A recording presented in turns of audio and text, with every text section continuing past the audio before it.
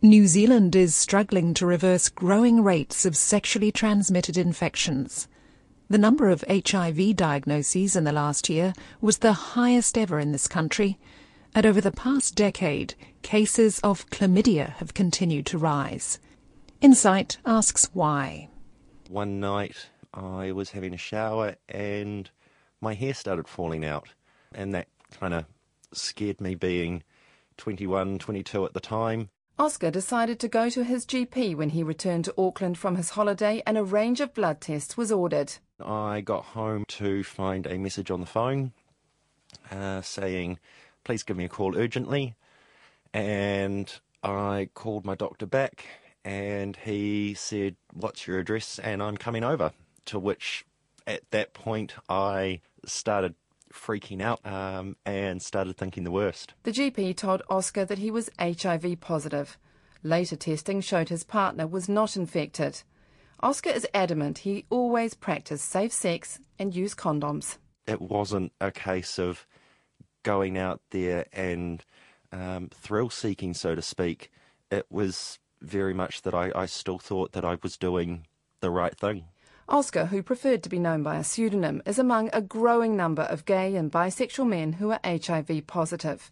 Between 2010 and 2011, 95 gay men were confirmed as HIV positive out of a total of 150 people throughout New Zealand.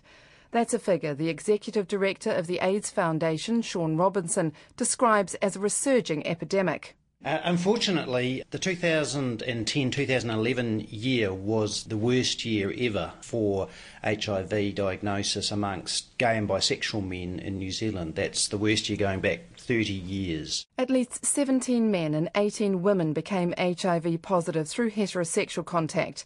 After so many years of education and awareness raising, why should the infection rate be getting worse? The biggest factor is the fact that from about the mid-90s there have been effective treatments which prevent HIV turning into AIDS, and of course AIDS was a fatal disease and so people died. So the result of that is several things. I mean, one, it's pure maths. There are more people living with HIV, so therefore the risk, the chance of people passing that on to someone else is just greater. If you're on antiretroviral drugs, you still remain infectious and can pass it on. It doesn't stop that aspect of the disease. Well, that's a debatable point, and it comes and goes. Certainly you're highly infectious in the first 6 weeks, which is probably the time when you don't know you've got it.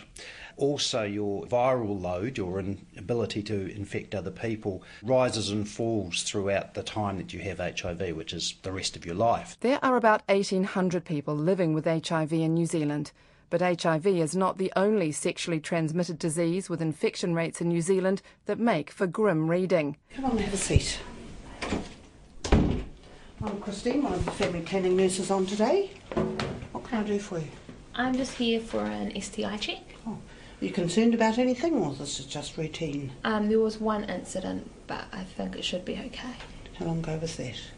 About 3 to 4 weeks. Okay, it's good timing, certainly, if you want us to pick something up.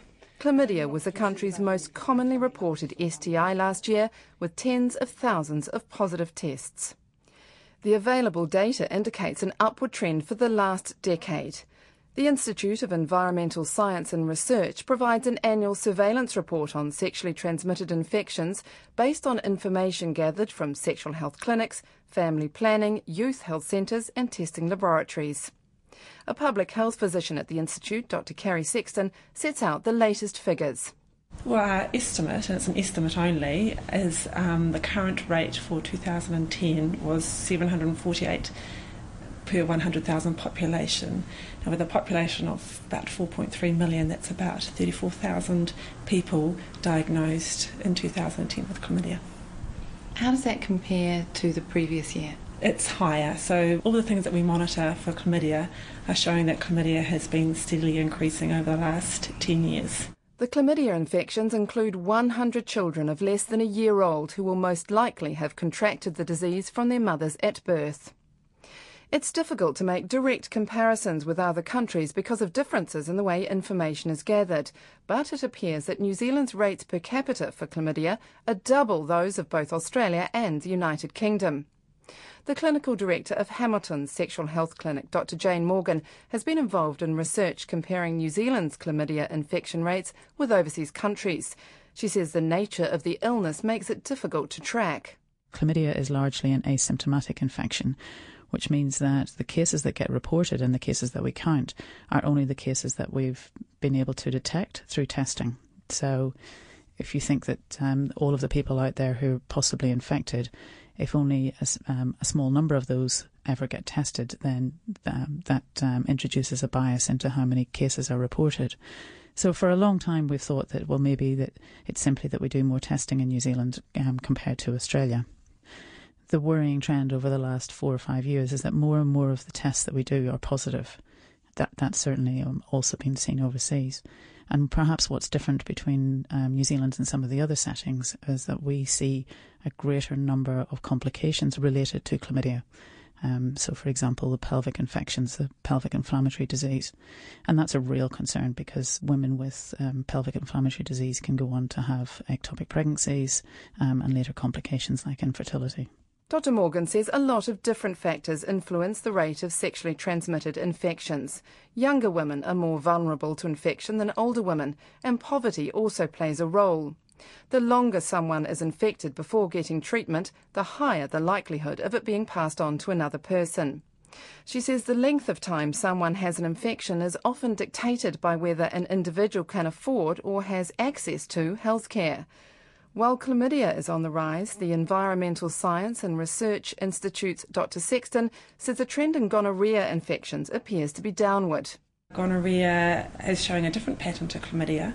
It had been increasing since about 2000, but for the last 4 or 5 years we've actually seen a decrease. So it's been a 20% decrease in diagnoses of gonorrhea in the last 4 years.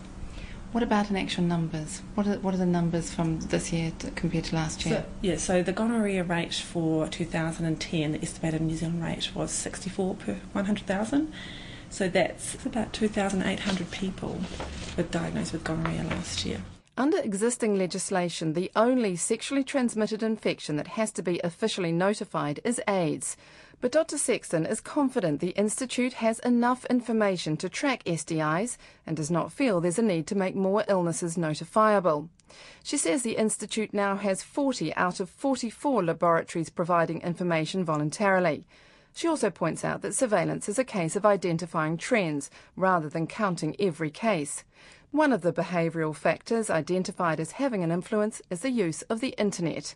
That's particularly significant in the gay community, as the Executive Director of the AIDS Foundation, Sean Robinson, explains. There's a lot of internet sexual connections going on. People can find sexual partners very quickly, very anonymously, very easily over the internet. And that's true of heterosexuals and gay men, but gay and bisexual men certainly use that venue, that sort of internet virtual venue, very frequently, and that means that the ability of HIV to spread geographically to different networks has kind of multiplied exponentially. Dr Morgan believes messages coming from all forms of media have led to changes to what was once accepted as normal behaviour. I think we've been desensitised to what we're prepared to watch in the media and what we accept as normal sexual behaviour through television or through the internet. So to try and promote more conservative behaviour doesn't necessarily sit with the music and the videos and etc., that young people are being exposed to. So I think it's that we might feel that we're doing a reasonable job on this, but I think it needs more. It needs a louder message. While new setbacks to tackling the rates of sexually transmitted infections are continually emerging, there is also some good news. The AIDS Foundation says the use of condoms here is high by international standards. 70% of gay men use a condom most of the time.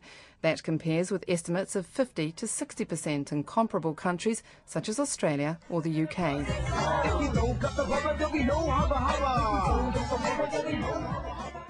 But the AIDS Foundation says dealing with the disease now is a whole new ballgame compared with the 1990s.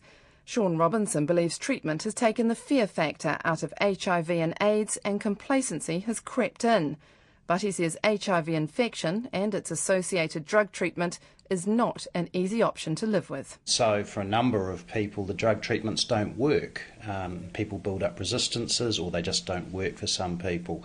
It has some fairly significant side effects for some people, and while those are improving, there are side effects to the drugs.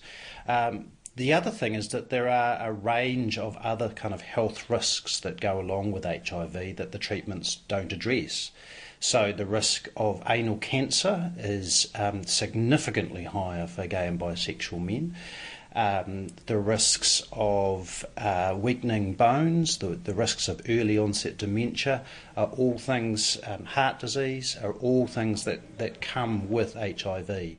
HIV infection rates among heterosexuals have dropped right down, with the higher figures of the past influenced by immigrants who contracted the disease overseas. We have a role in discussing with women that present for care the risks around sexually transmitted infections. Alison Eddy is a Christchurch-based midwifery advisor at the New Zealand College of Midwives.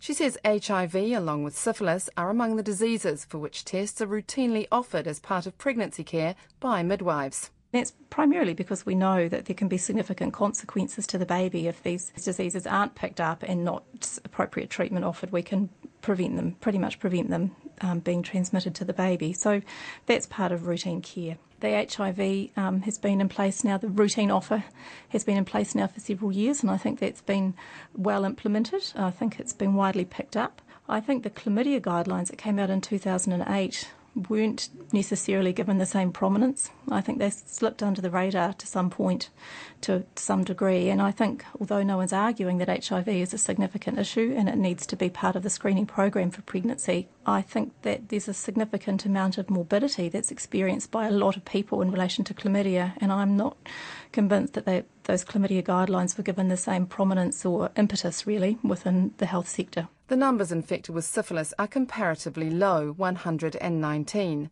But the Environmental Science and Research Institute speaks of an upward trend over the last 5 years. It also points out that current numbers may be an underestimate, as those infected may be going to GPs and hospitals rather than the clinics that provide the institute with surveillance data. The president of the Sexual Health Society, Sunita Azaria, has carried out research into syphilis and echoes that recent figures may underestimate true numbers.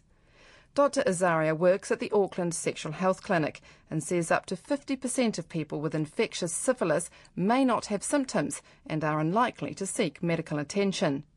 She says New Zealand has no syphilis action plan, unlike the UK, and that lack of a strategy also worries Dr Jane Morgan in her work in Hamilton. One of the challenges that we've had is trying to have an appropriate response to what appear to be outbreaks or clusters happening in one particular area.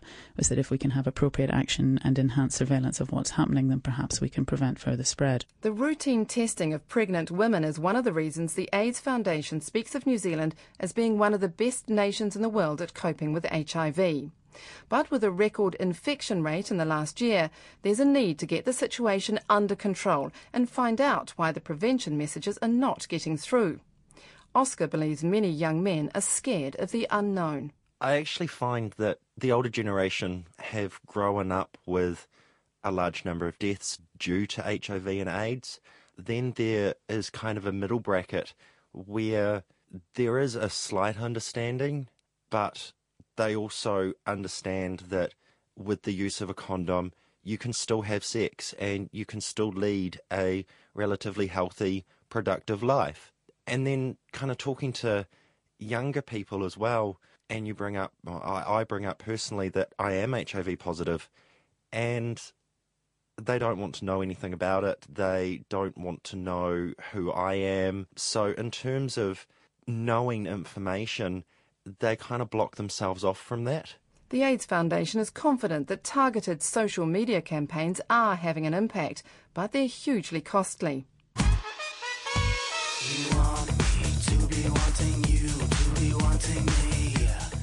The foundation argues that the cost of campaigns has to be weighed against the cost of an HIV infection over a lifetime, estimated at about $1 million for an individual. The current annual cost to treat those people already infected is estimated at about $22 million a year. Those involved in sexual and reproductive health generally agree that it's not only the knowledge of what to do that's important, but convincing people to put that understanding into practical application, actually using a condom. The message to get it on from the AIDS Foundation is echoed by family planning. But as the Chief Executive, Jackie Edmonds, explains, the reasons for not using a condom may be different for the people who come to its clinics. The old problem remains alive and well. Young women struggle to negotiate condom use. And we still don't have comprehensive sexuality education in schools. And we've got issues around alcohol, and alcohol is often a factor. It's a very tough thing to have if you're 16 years old to be confident and able to negotiate condom use. And clearly people aren't doing it, and they're not using them. That seems to suggest that young men or youngish men are reticent about using them. Has the message not got through to them either that they need to? That's a good point, because it's actually a dual issue for young men and for young women in terms of use of condoms. And I guess that comes back to us, which sounds like a little bit of a broken record, but having comprehensive sexuality education. She says many young people don't consider the possibility of a sexual infection and describes them as often being gobsmacked when told of their test results. The College of Midwives spokesperson Alison Eddy also feels there's a need to alter behaviour, particularly among some men. One of the issues that midwives commonly face, and I think it's reflected in some of the public health surveillance data, is the reluctance of male partners to seek treatment. If the female partner is diagnosed in pregnancy, midwives commonly tell us that is often a reluctance of men to seek treatment, and consequently pregnant women often having unprotected sex because they are pregnant, so there's no reason for contraception.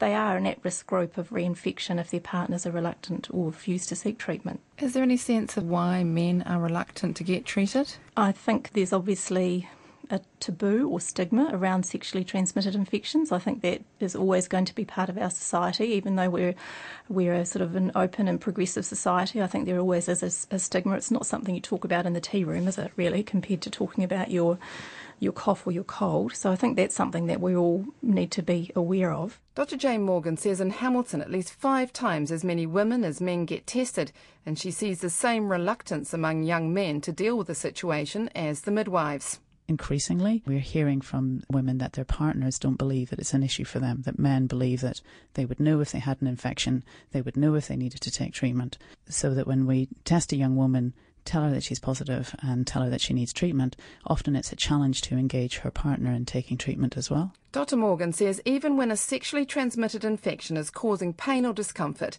she's astonished at how long men can put off seeing a doctor, hoping that it will just go away.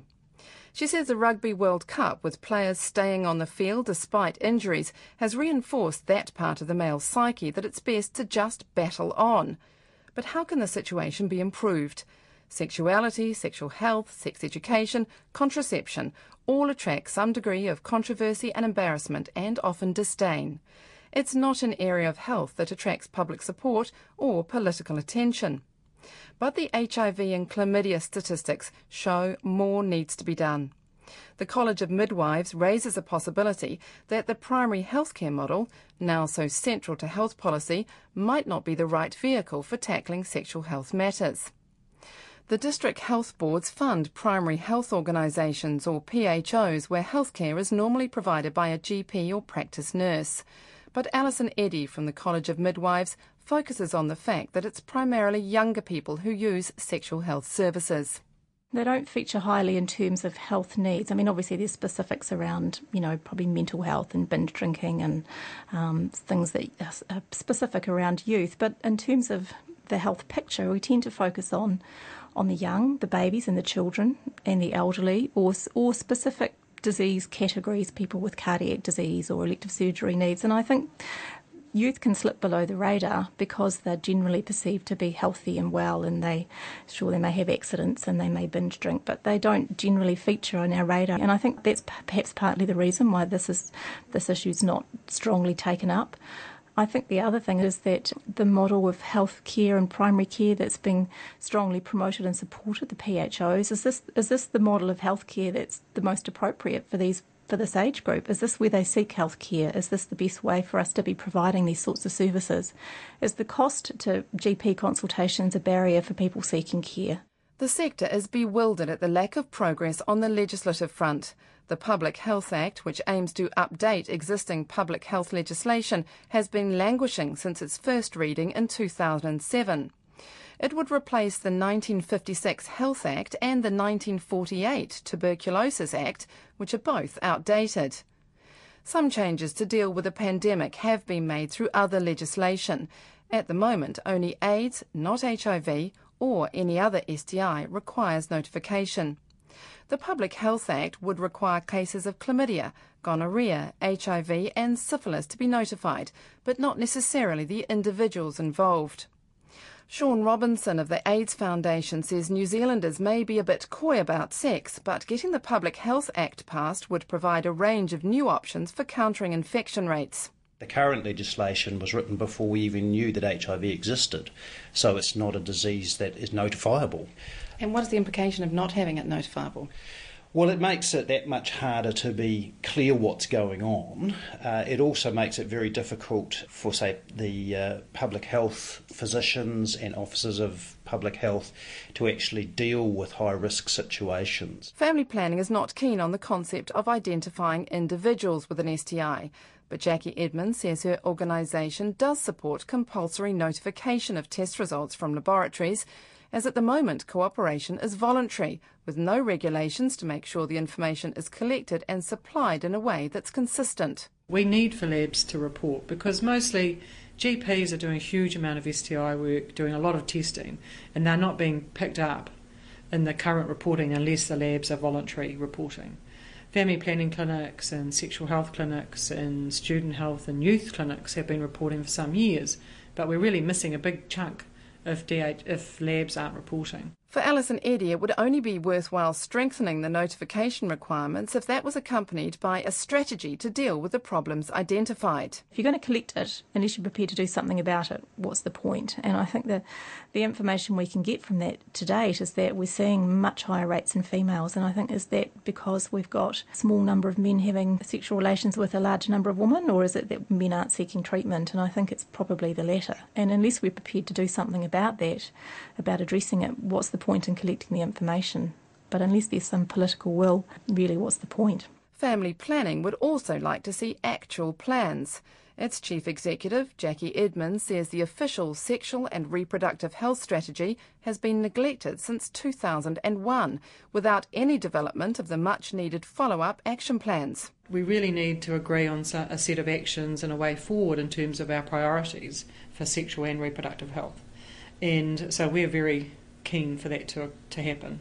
But in the strategy, 2001, it's a long 10 years. It's a long time, and nothing has changed, and no other further action plan has happened since then.